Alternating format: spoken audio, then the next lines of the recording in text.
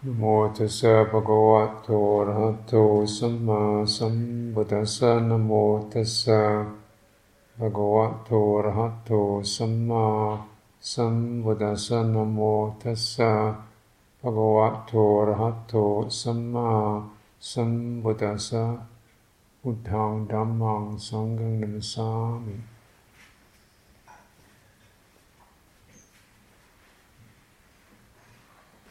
So today is, in Buddhist terms, is Asalha Puja. Asalha refers to just the constellation in the sky. And Puja means something like lifting up with a sense of praise or veneration, gladdening, brightening, highlighting. So clearly we're not really highlighting the constellation, but the what occurred, or is held to have occurred at this particular time in 5th century BC India, when the Buddha, the Enlightened One, completed his walk from his place of enlightenment in Bodh Gaya, walked for a few weeks until he got to Deer Park near Varanasi. It's called Isipatane, which means the place where the rishis, or the ishis, they descend, they get together. So it's a kind of a known haunt of sages.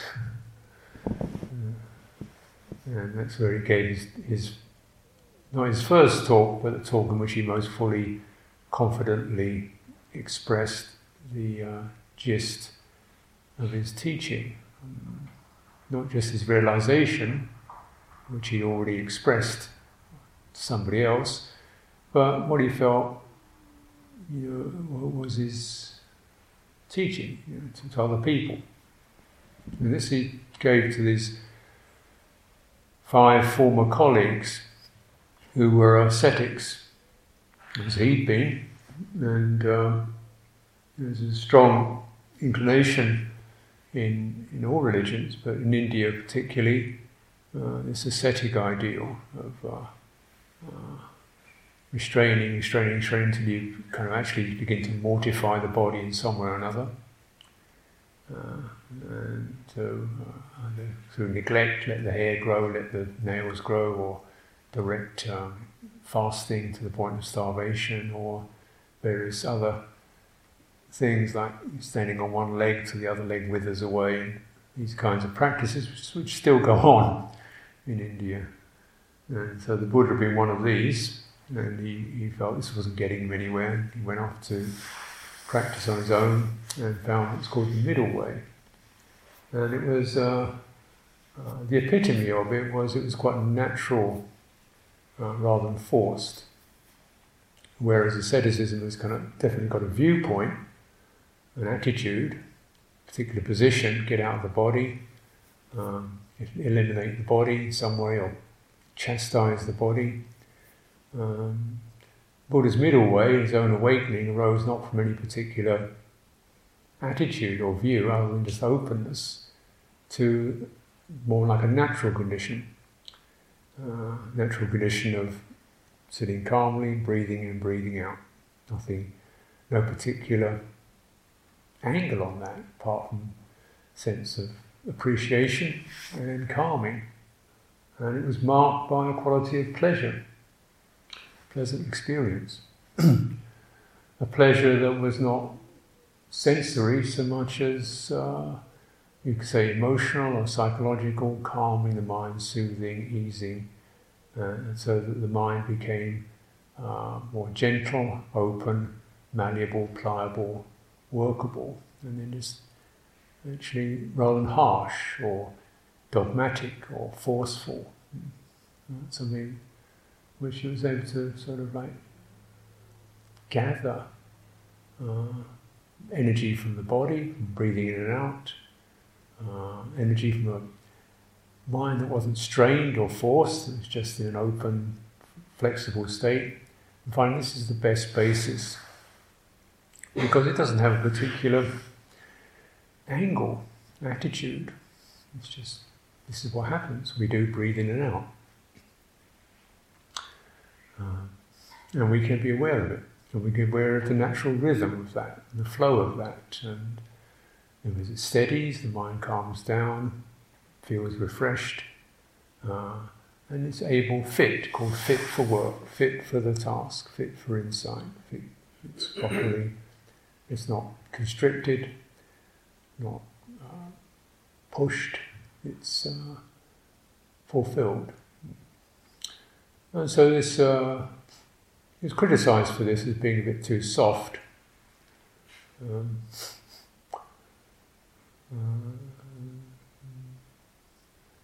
But he spoke with confidence. And there was this confidence, both in his manner and his presentation, that caused people to listen to him. So these 5 former colleagues, friends of his, or who'd rejected him, he went back to see them because although he felt they kind of had sort of deviated from something that was more natural, at least they were deeply intent on spiritual realization. And so he felt a sense also of loyalty, perhaps. So he taught those first, and then he went off to see his family, his parents. That was his next aim. So touch the people who are closest to you first, out of a sense of gratitude and loyalty, I guess. And so this teaching, Dhammacakkappavattana Sutta, the sutta which sets in motion the wheel of truth.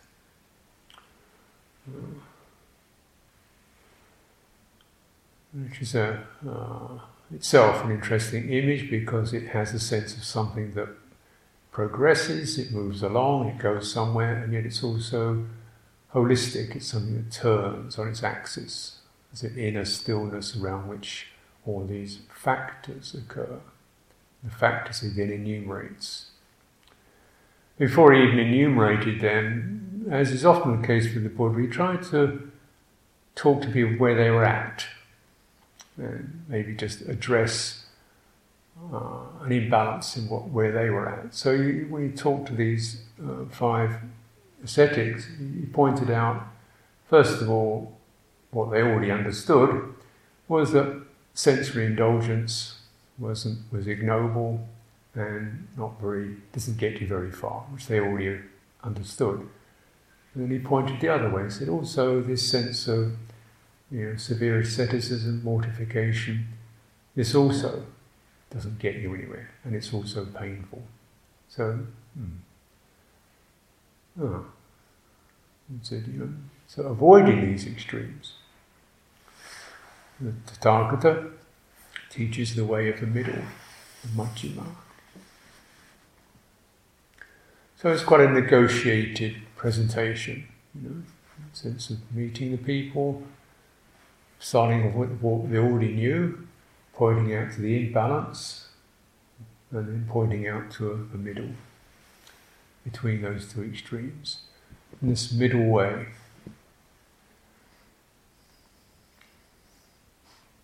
So although this sutta is venerated for bringing the 4 Noble Truths into the world, the truth of dukkha, or suffering or trouble, stress, problem, its origin, its ceasing, its path, the Buddha didn't actually begin with that. He began with extremism. And what is this extremism? Basically, we get drunk on sensory pleasure, we tip over. And there's a sense of trying to fill ourselves. And the other extreme, we get forceful in the opposite way. Having understood we can be indulgent, we then, which is like going to reverse gear and try to cut over all the senses, all sensory impingement, and so forth. So you go, and then this is this reactivity. We adopt an attitude. And between these, we get drunk or intoxicated with pleasure, and then we get hostile towards any form of pleasure. He's saying both of these, there's something being added to this, which is, of course, a self, a self-view. Though he didn't express that, but what is it that imbalances, causes this imbalance? So we're right in the middle. And so he first of all taught the middle path rather than the Four Noble Truths. So this middle path, samadhi, sammasankappa, and all the other. First of all, the word samma, which is generally translated as right, has a sense of something that's completed or fulfilled, balanced, whole. So the Buddha is called a Samma Sambuddha. It means he's really filled it all out. There's nothing left. It's completed, enlightened, awakened. So this Sammaditthi means a view that rather than adopting particular attitudes or positions, just acknowledges the fact that there is such a thing as skillful actions which lead to skillful results, and unskillful actions which lead to unskillful results. So good and bad are not just value judgments, they are particular energies, inclinations, intentions that have results. So we have cause, effect. Second principle, and also that we're related to mother, father. So we are ourselves the result. And we are in our own bodies and minds the result.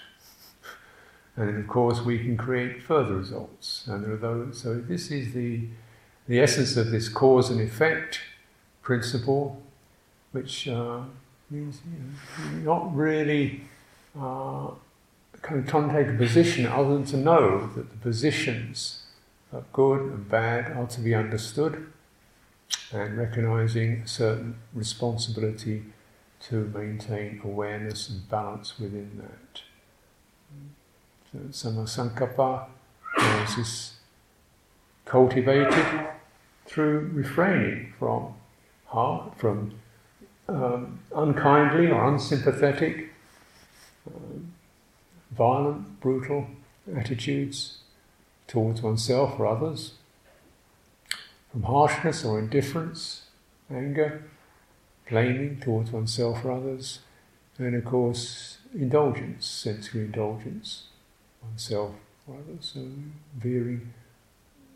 avoiding those. So,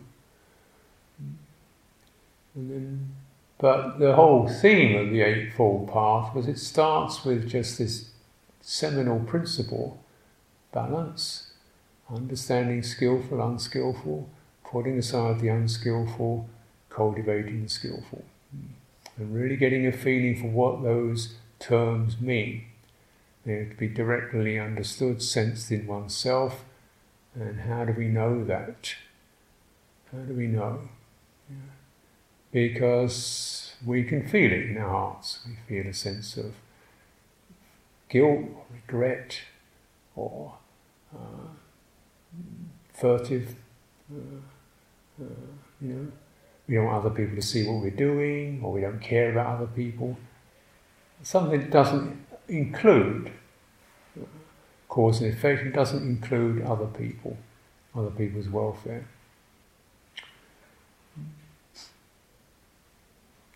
So well, this is the wrong, unskillful, because it must lead to conflict in oneself.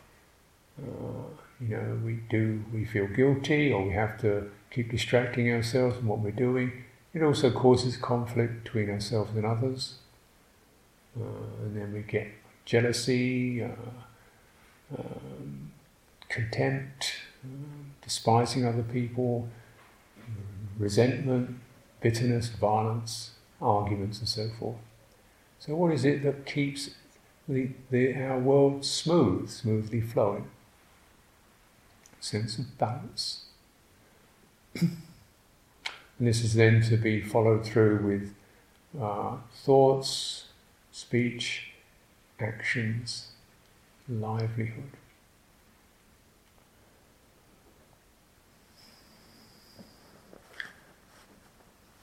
Livelihood, then effort or application, energy, mindfulness, and collectedness, or all these qualities are then gathered together into a single, into the mind.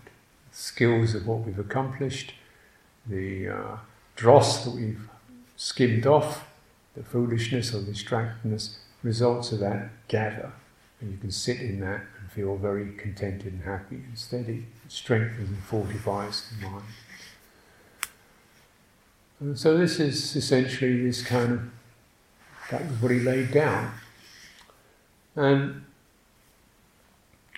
you know, I mean, often when people, as I did myself, touch into Buddhism, we like to meditate or find a system of mindfulness, which is now quite a mainstream activity, mindfulness.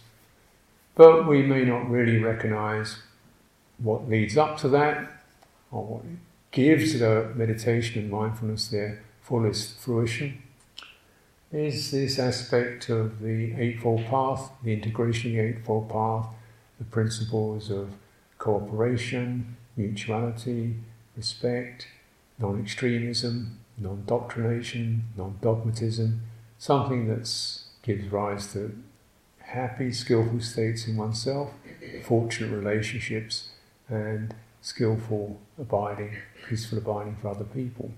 So it's a very fulfilled whole presentation. And if we don't really get that, or fulfill that, then people tend to, as I did myself, tend to just try to make a lot out of mindfulness. You start from there. And mindfulness would generally comes across as something like quite a strong emphasis on attention to particular bodily sensations, to particular refined sensations, to a system or technique that you can get to and do, but it's fairly exclusive. You know, it's generally like, you know, other people, the world in general is sort of like, you know, I'm doing my mindfulness practice. So, you know, as becoming, people are starting to recognise in the mindfulness movement, mindfulness interest, which you could say is by and large wholesome. There are certain defects that occur when it becomes just another system for sort of sprucing up the same old mindset, making it work better. It becomes another commodity, just as, for example, you know, Hatha Yoga, which was supposed to be that which prepares the body for Raja Yoga and for jhana, becomes like a keep fit thing. It becomes purely commodified, how to make your body sleek and toned and all kinds of neat, groovy things with your body, like twist it around and stuff, and you can do like acrobatics, or you get to look nice and trim, which is really quite a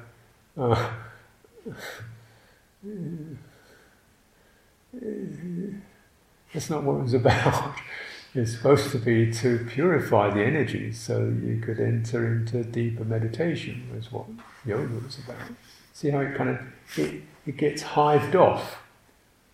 Instead of something that covers like karma yoga, raja yoga, bhakti yoga and hatha yoga, it gets divided off into just a keep fit thing, which is better than not keeping fit, but meanwhile a lot of people's self-image and self-esteem and selfishness isn't really released. You know, and similarly with mindfulness, we can use that mindfulness in business, mindfulness in the army, which, okay, it could be, keep people a bit calmer, but really the path doesn't begin with mindfulness, it begins with right view, which is perhaps we shouldn't be milking people for thousands of dollars every day, and perhaps we shouldn't be shooting people in the first place. Rather than doing it better or being a bit more calm about it all.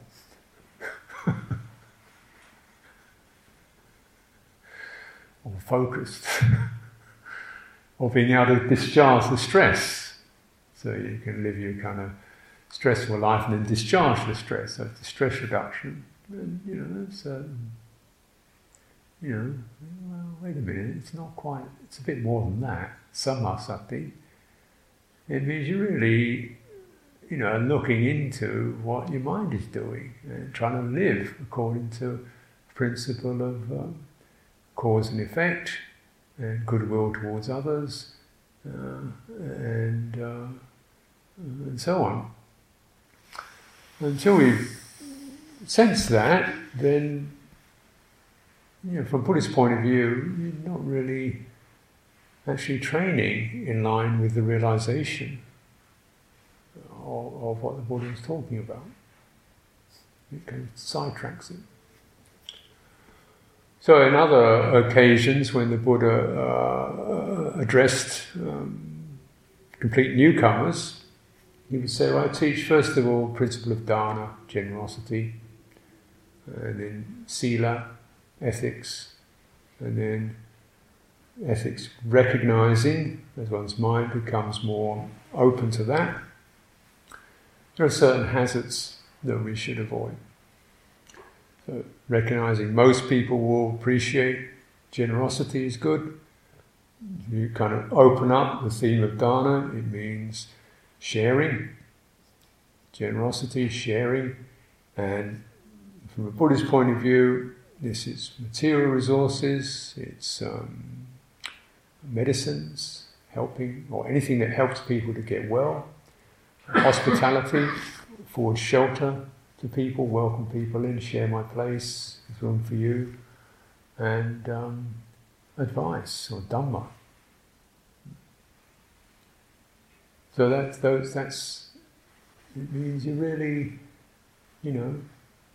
opening out how sharing is just as good a way of translating dana as generosity, I think. You get the sense of it. Other people, you're concerned for them. And you want to bring forth what you can for their welfare. In fact, the precepts themselves are sometimes regarded as a form of dana, generosity, because if you keep moral precepts, then you are in fact giving people a feeling of trust. They can rely upon you. What you say will be a gift, rather than a way of manipulating people. So you're giving them the gift of trust. And giving them the gift of security. You're not going to let them down. You're not going to do a number on them. You're not going to betray them. You're not going to badmouth them behind their back. And so with that, you're giving the gift of true friendship. You're not going to violate them, take advantage of them, abuse them sexually or physically or verbally. You give them the gift of fearlessness. You're no longer anxious, intimidated, frightened. So in a way, sila, or morality, is not just a sense of puritanical righteousness, so much as that which brings around harmony in ourselves and in our relationships. What is this quality of harmony? Mind is endowed with skillful qualities, and those skillful qualities are being extended, so other beings can then appreciate that. Dana, sila. So this principle of mutuality is and karma, good karma, is the foundation.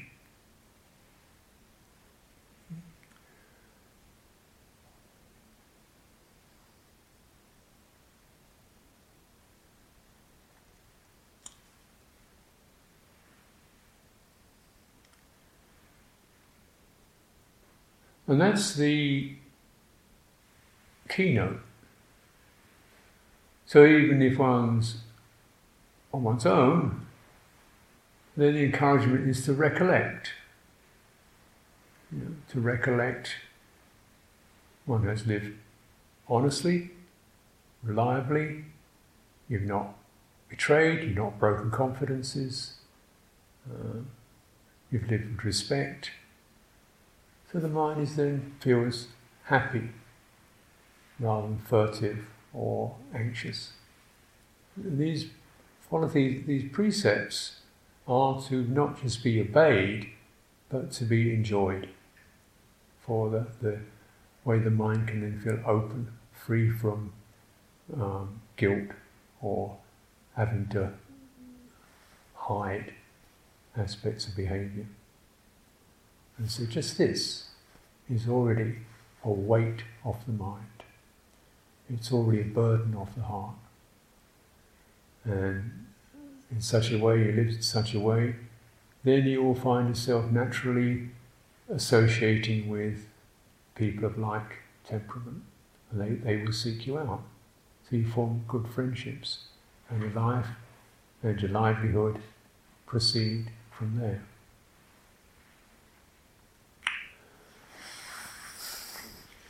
Now, though this is in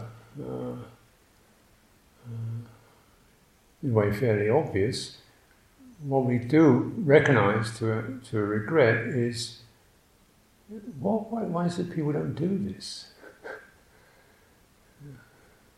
Or don't do it that much? Why is it such a angry, hostile world? Why is it so much inequality, greed, hatred?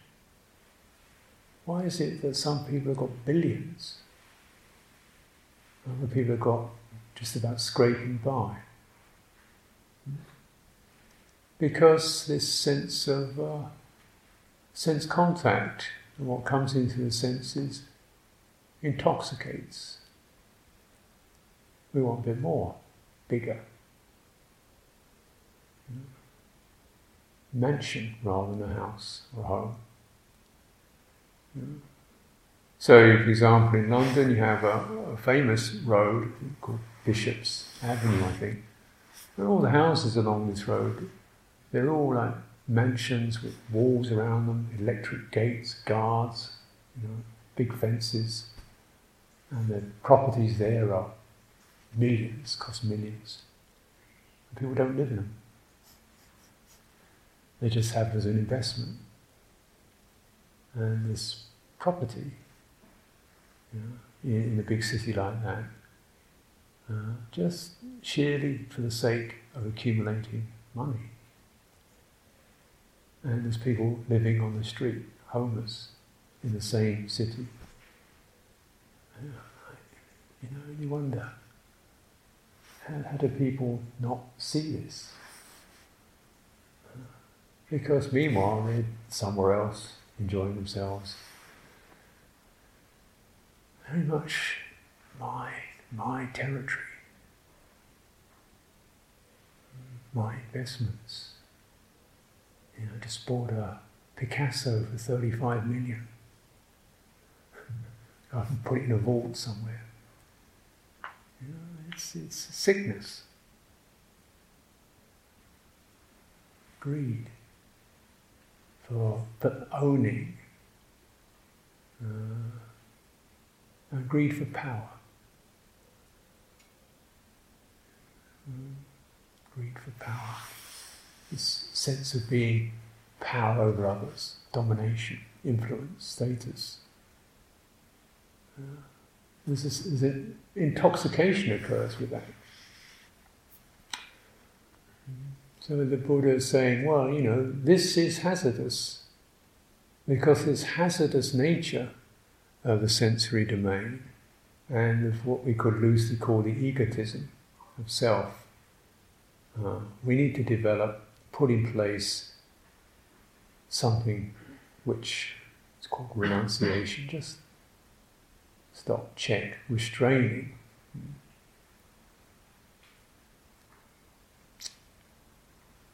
Restraining the pull of the senses restraining the I am gratification to be grander, bigger, more sumptuous, more acclaimed. This cancerous quality that takes over the mind, where it's never enough, more.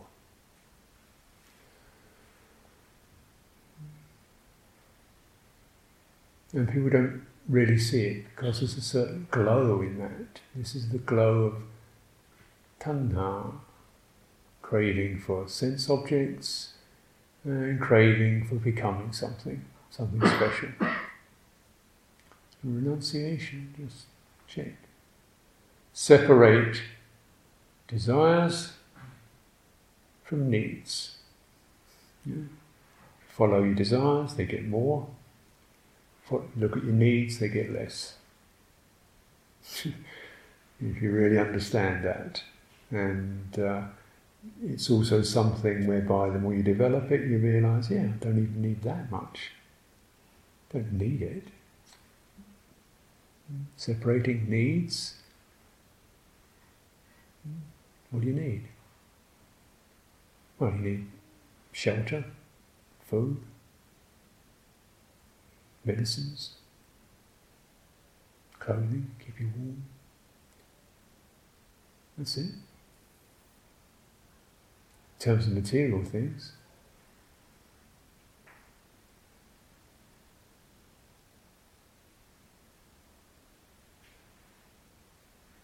and if we've cultivated these other qualities, goodwill, clarity, mutuality, then we're beginning to experience what a craving is trying to do to give us fulfillment. We're experiencing this through skillful mind states, skillful friendships, warm-heartedness, sharing, generosity. We're feeling fulfilled by that. You don't really need that much. You're happy enough. It's good enough. The word enough, quite a simple word, rarely experienced. Enough, that's enough. I could have, no, that's enough.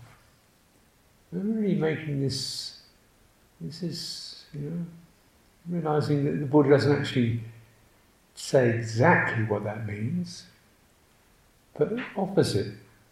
You find that balance. What's enough for you? What's just feels right? So it's no longer a concern. And therefore, you can put your attention into cultivating what is really boundless, measureless.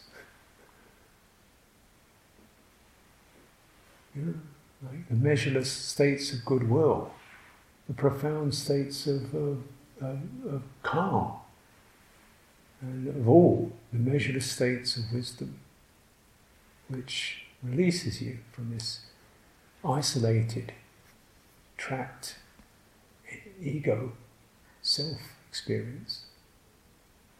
And this is what the Buddha fulfilled.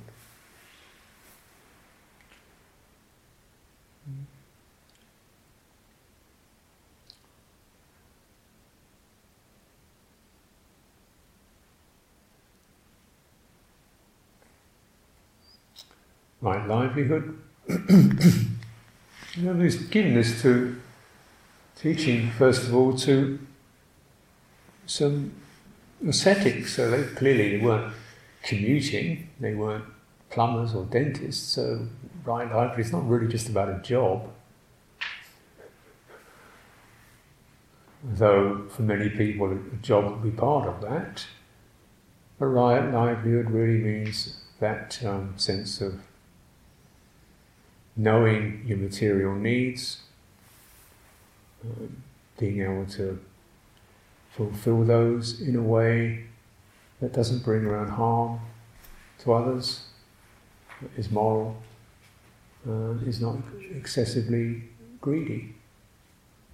And so for For people like these ascetics, then the Buddha was talking about a lifestyle of dependence, like mutuality with householders, so that this principle, whereby by living simply, living as an example of harmlessness and goodwill and clarity, then one is serving society by that. And of course serving oneself, and people will respect it and support it. So in a way then this is the wheel. The individual, each individual offers their skills, their goodwill, their wisdom, and people offer material things and people offer immaterial things. This is how the wheel gets going in social terms. So livelihood is really an important aspect of that. And the Buddha often gave advice to businessmen even, saying, the sources of how one should earn a living, make sure that you look after yourself, your kin, your family, and then what you have left over, you just find how you can be charitable with that. So a sense of something whereby these skillful states are extended in that way. So that kind of principle means that we use that as the foundation of Dhamma practice. This is quite a broad scope.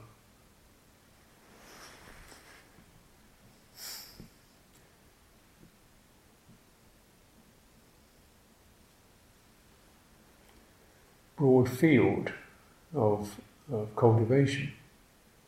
And clearly the Buddha intended to be that way. So having first of all taught these samanas, he then went to teach his family. So trying to bring it into lay life, into the household life, and that's the way he taught both sides. To realise he had a teaching that would cover all of it. That's why it's called a wheel. Wheel is also, in India, something that has a vast span to it, covers the entire world.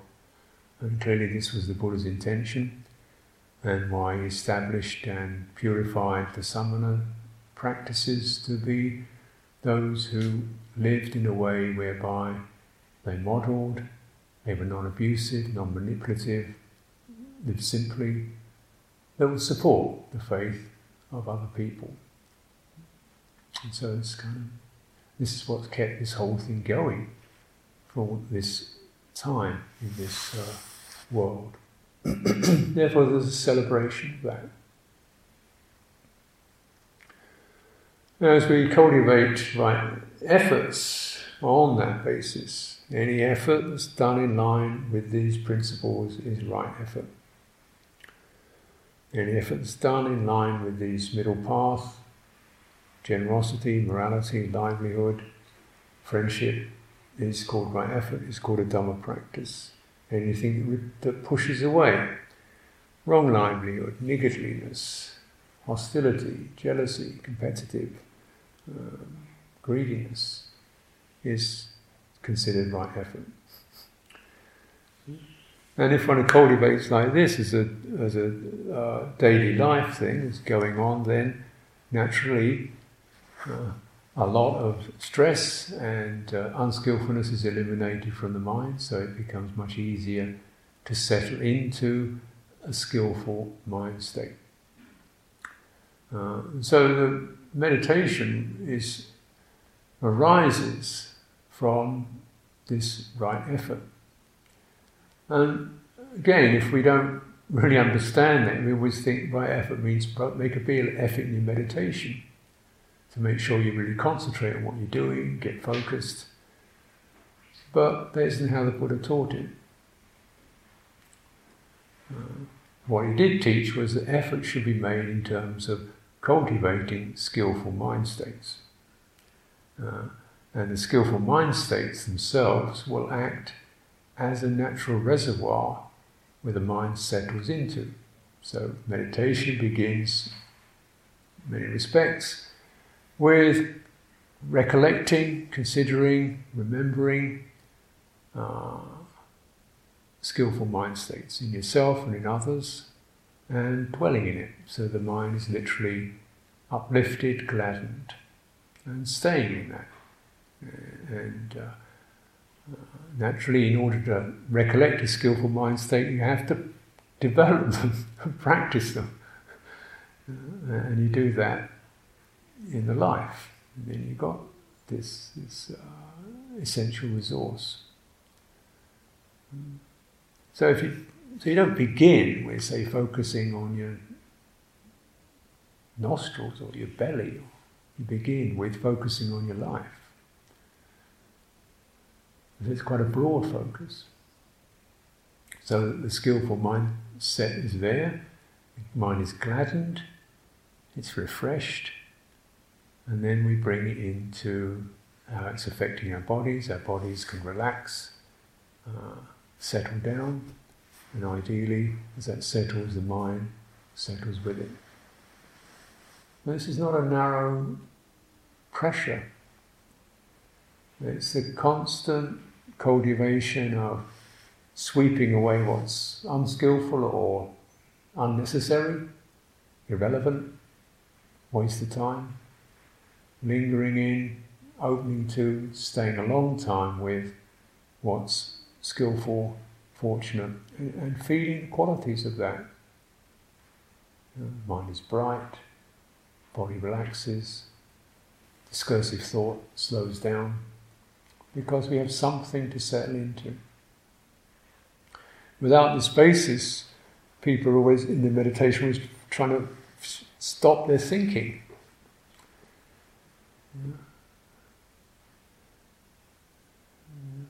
Calm down and stop thinking.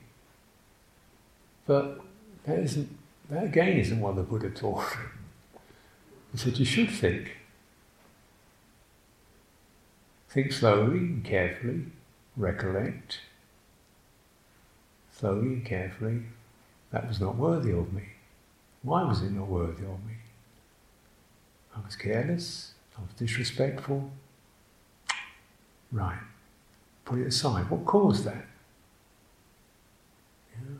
Carelessness, habit, old habits, pressure, fascination with something or the other, wanting to get what I want. That was what caused it. Put that aside.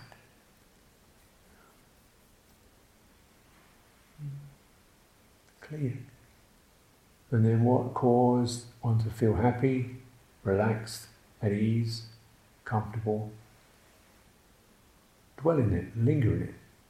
It's not a matter of just praising oneself, but feeling the results in the heart of having lived one day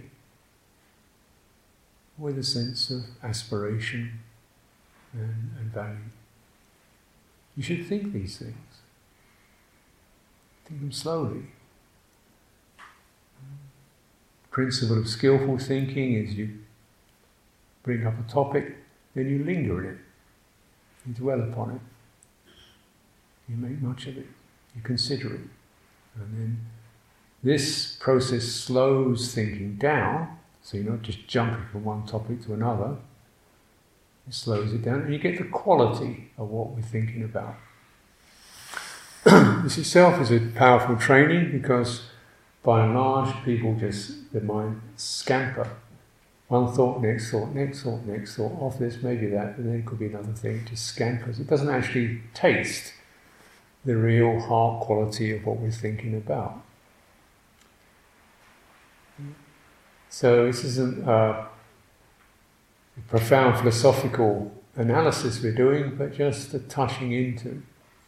So that a day, or an hour, a month, an activity, a business, relationships, something you can look at, dwell in, feel, that feels right. I didn't push anybody around. I didn't demand it be exactly the way I wanted. I was prepared to listen and share and compromise, and that felt better. It felt more holistic, more complete. And I'm glad I could see that. Glad I could see the danger of me getting what I want and not counting, having taken in stock other people's welfare. I could see that and put that aside.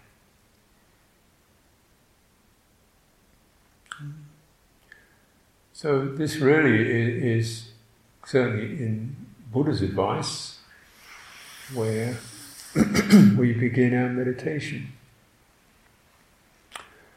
Mindfulness then is something that just stays there with that thing and it has two qualities to it. You might say it as a kind of protective quality in that it doesn't tolerate, it doesn't allow unskillful influences to take over.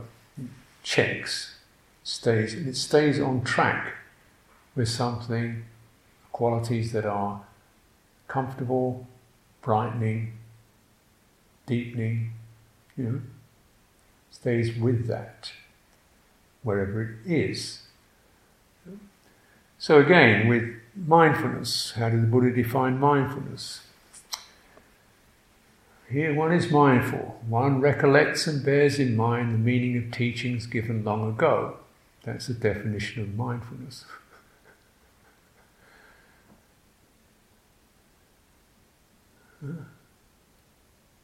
It's not a pinpoint, is it?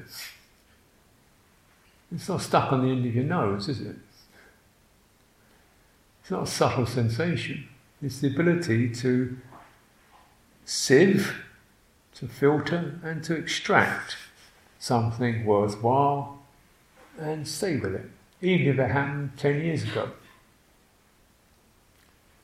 And what was the meaning, or to be borne in mind, of teachings given long ago? It was such things as be careful about senses. It was be respectful to others. It was understand cause and effect. Everything you do is going to have a consequence. Understand this. Any of these. Not that esoteric, not dogmatic, but just an encouragement to be careful and regard as precious one's responsive system, one's mind, one's heart, and that will protect it from these diseases that it gets caught up with. And stay with it. And that's the definition of sati, mindfulness.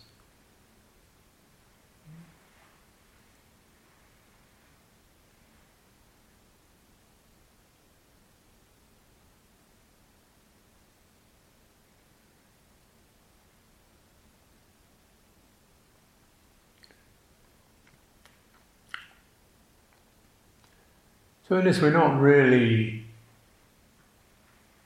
mortifying anything, we're not even adopting a religion as such, not a belief system. It's not a promise of heaven. It's not even like an imperative demand, it's just an invitation to value one's life. And make it something that's a source of skillful pleasure. That source of skillful pleasure is dwelt in, the mind will shrug off temptations and seductions and corruptions, because you know the real thing. You know what your life is about.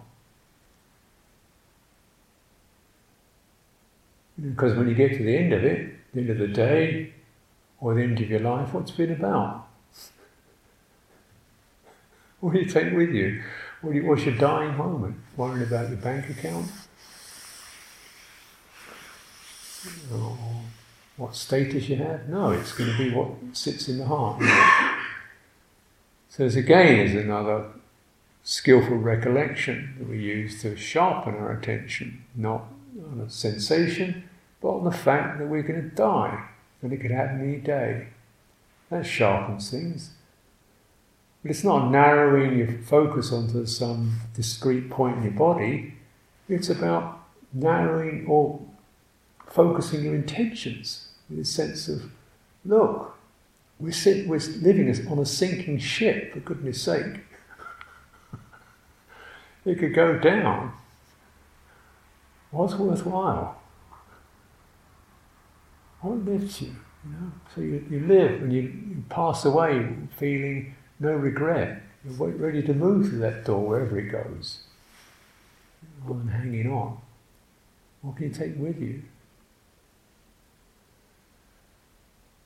So these are aspects of how we bring around samasati, right, or complete or fulfilled mindfulness. We see the preciousness, the value of our life.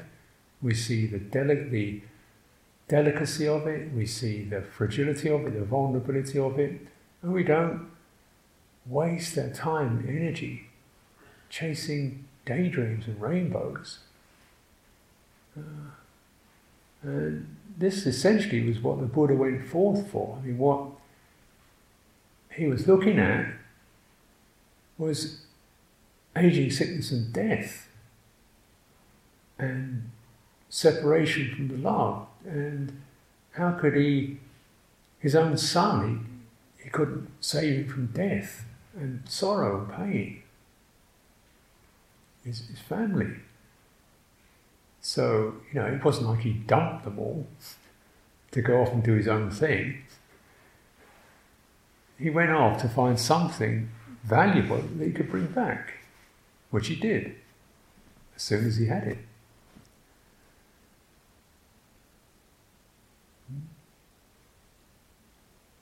So then he called it the deathless.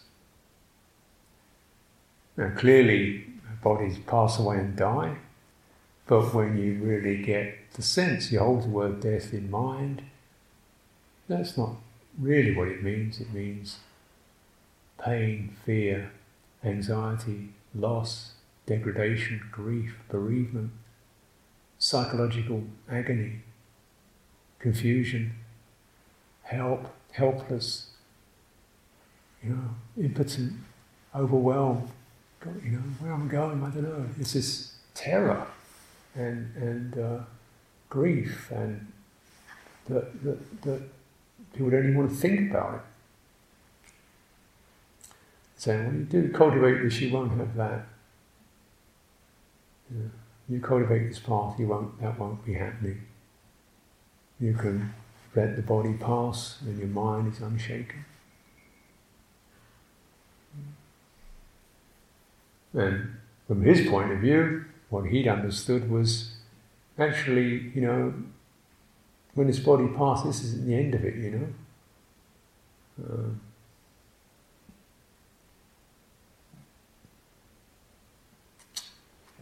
what one has cultivated or been with in this life, the dominant traits, those energies, those proclivities will then pertain to the arising of a future birth. Which many people may be sceptical of. That's fair enough. But the Buddha certainly wasn't, he certainly taught it.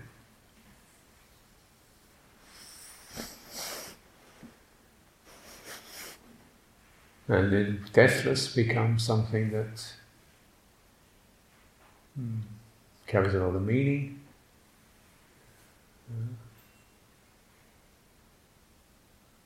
And the Buddha's own example was when he passed away, in what many people considered pretty miserable circumstances, colic, dysentery, falling apart at the age of 80, lying under a tree somewhere.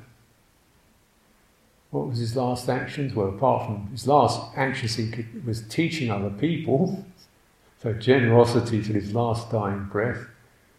And then apparently those who could witness it said that he went off and enjoyed himself. He did all these jhanas, went up and down.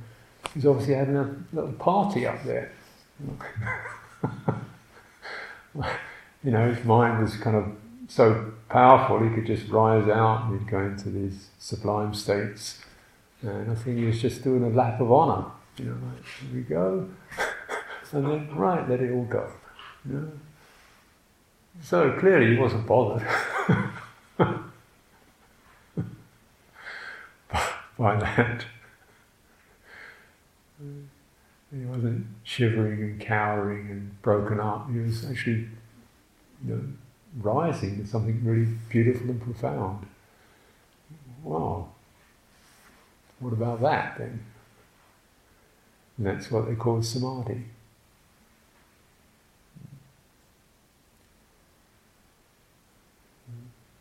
And wisdom. So this is our, and clearly this really is something one can feel a sense of, wow.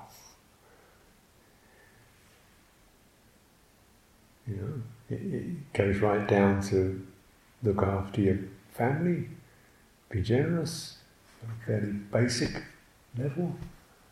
Same theme, same cultivation, same inner strand, runs right the way through to the elimination of fear, terror, and dislocation at the moment of death. It runs right through. So it's a very extensive and accessible, highly accessible path, and it's this path itself is said to be the path itself that eliminates defilements, corruptions, confusions. It's a particular phrase that's used in one of the chants. All the enlightened ones have fulfilled this through seeing in this world, through seeing it actually as it is and recognizing it's the path that eliminates the defilements. So it's seeing it as it is. It means with fulfilled mindfulness one is aware. This is a thought. This is an unskillful thought. This is a powerful instinct. It's an unskillful instinct. This is a beautiful aspiration. And one of the features that we're encouraging in this process is that by seeing and fully comprehending actually as it is, what is eliminated, what is not brought into the picture, is an identity. And this is where mindfulness, samadhi, wisdom take hold. And they're not trying to prove something, they're just saying, look carefully, although it's so common to identify with every thought that occurs, with every emotion, take it personally, every feeling and sensation is happening to me, you don't find it. What thoughts arise from some kind of trigger, stimulation. The skillful ones, they're unskillful ones. There's nobody there doing them. They just arise from certain triggers. Emotions arise from some particular perception that triggers them. Having arisen, they affect other things and they pass on. You can't find a person in that. You can take it personally, but that's added. That's an added inference. And that taking things personally itself is not a person. It's a habit. And you can contemplate the habit also as just that particular habit. It's called a sankhara, a volitional tendency. What is experienced is held to be myself. And yet, what kind of self is that? Because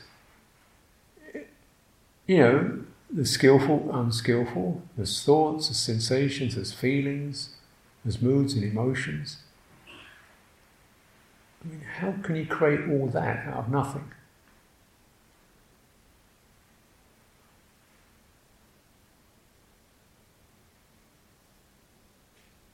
It's really just process of life and karma and tendencies arising, being triggered and passing.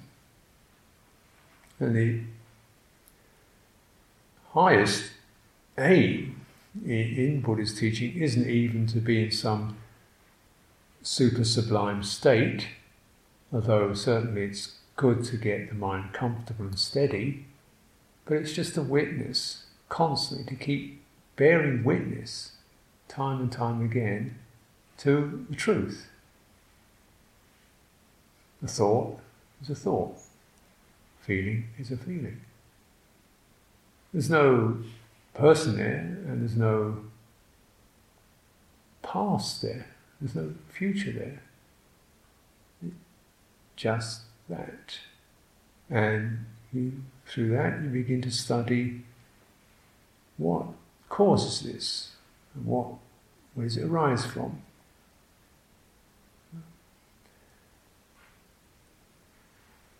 And this insight is so helpful because basically if you don't cultivate that,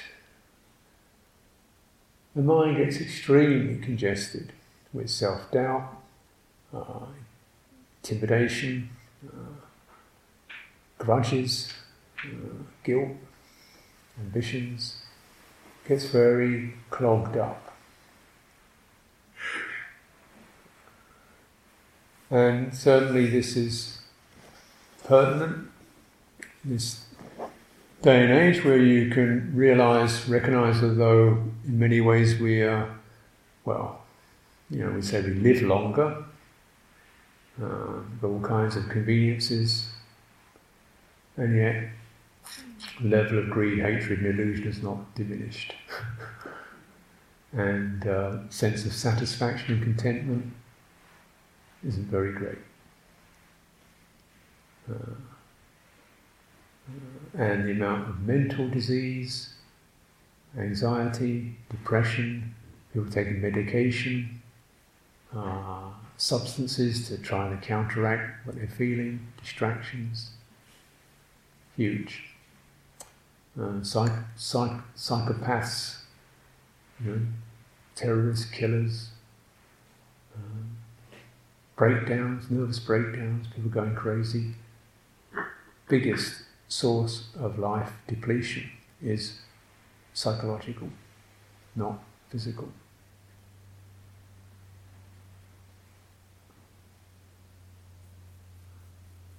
And why is that? Because of the materialist myth, get more stuff, have more, be something, you'll be better off for it. And it doesn't work.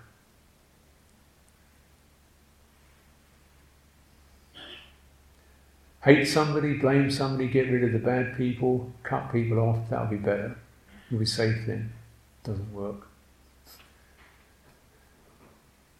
What's it? How many billions and billions of dollars and pounds spent on military security measures, they call it, military, world a safer place? Nope. Doesn't cure it, does it? However you kind of varnish hatred to call it defence, defence policy, just bomb the hell out of somebody else. What kind of veneer one puts upon it is basically, you say there's an absence of goodwill and mutual respect, and then naturally, yeah. So it doesn't work. And results are fear,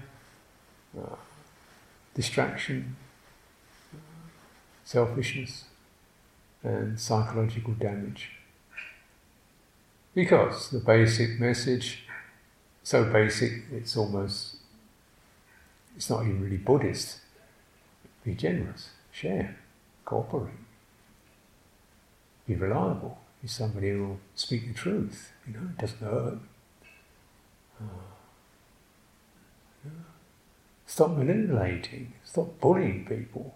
Be a bit more compassionate. Live more simply. You don't need that much. It's impossible. This planet cannot support a total population of 7 billion. It hasn't have the resources to support 7 billion people at the standard of healthy people, even middle class people. It's got to go down.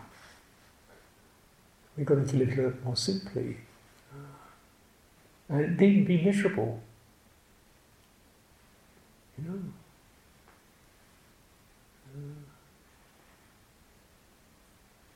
there's an absence of the craze to get more, and the consumption, and the consumerism.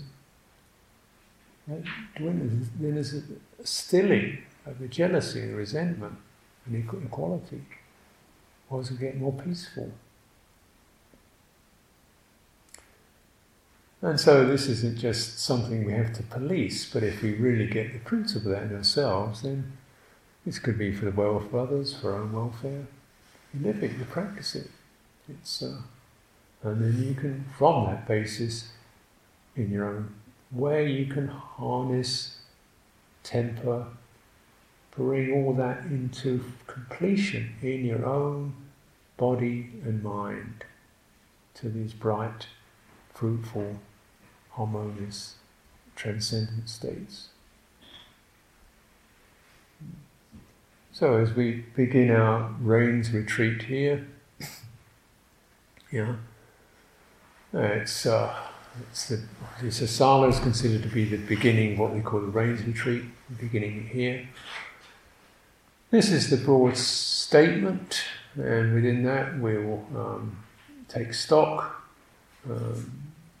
push the pause button as we begin begin with a monastic retreat. Just check in what's happening, put some of the business aside, what's really going on in here, how can I purify, clarify that in terms of my behavioural training, in terms of my meditation training, so that this life is really going somewhere useful.